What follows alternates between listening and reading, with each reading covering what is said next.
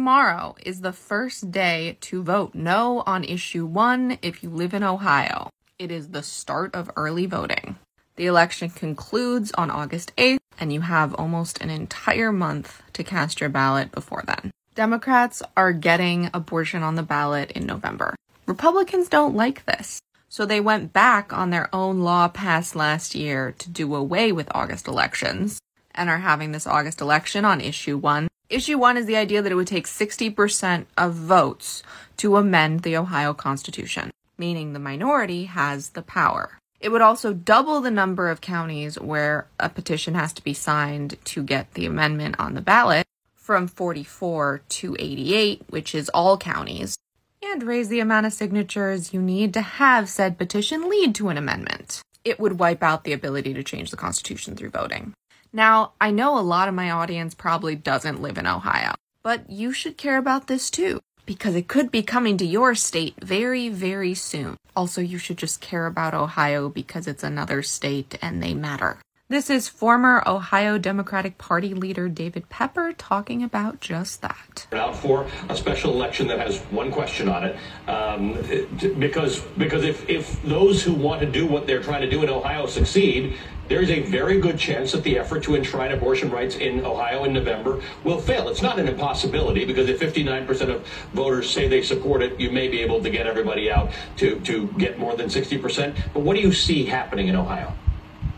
Well, let me say one thing, that this is not just an Ohio thing. This was not written in Ohio. I don't think the state rep who came up with this from Chillicothe wrote it himself. This is part of the national effort. My first book was called Laboratories of Autocracy. Yes. All these states have the same playbook. If this succeeds in Ohio to raise the standard, it's coming everywhere where they can get it. So we have to crush it in Ohio to give ourselves a chance to protect abortion access in November.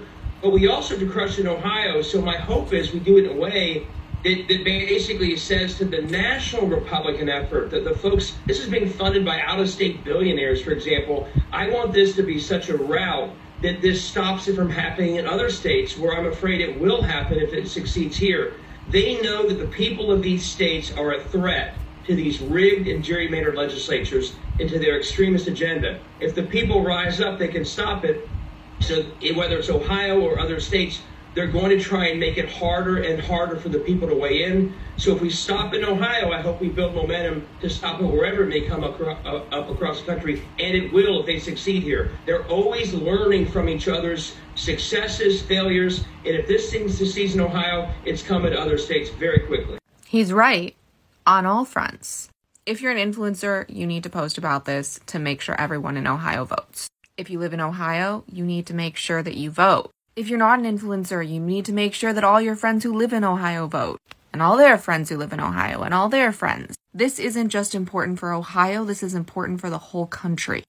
If this passes on August 8th, it could mean that other states are like, oh, maybe we can do this too. If it doesn't, that sets a really good precedent. We need that good precedent. So, the election starts tomorrow. Early voting is tomorrow. The election is over. Election day is August 8th. You want to vote no on issue 1. That is the only thing on the ballot. This is way larger than just abortion being enshrined into law in Ohio. So please use your voice.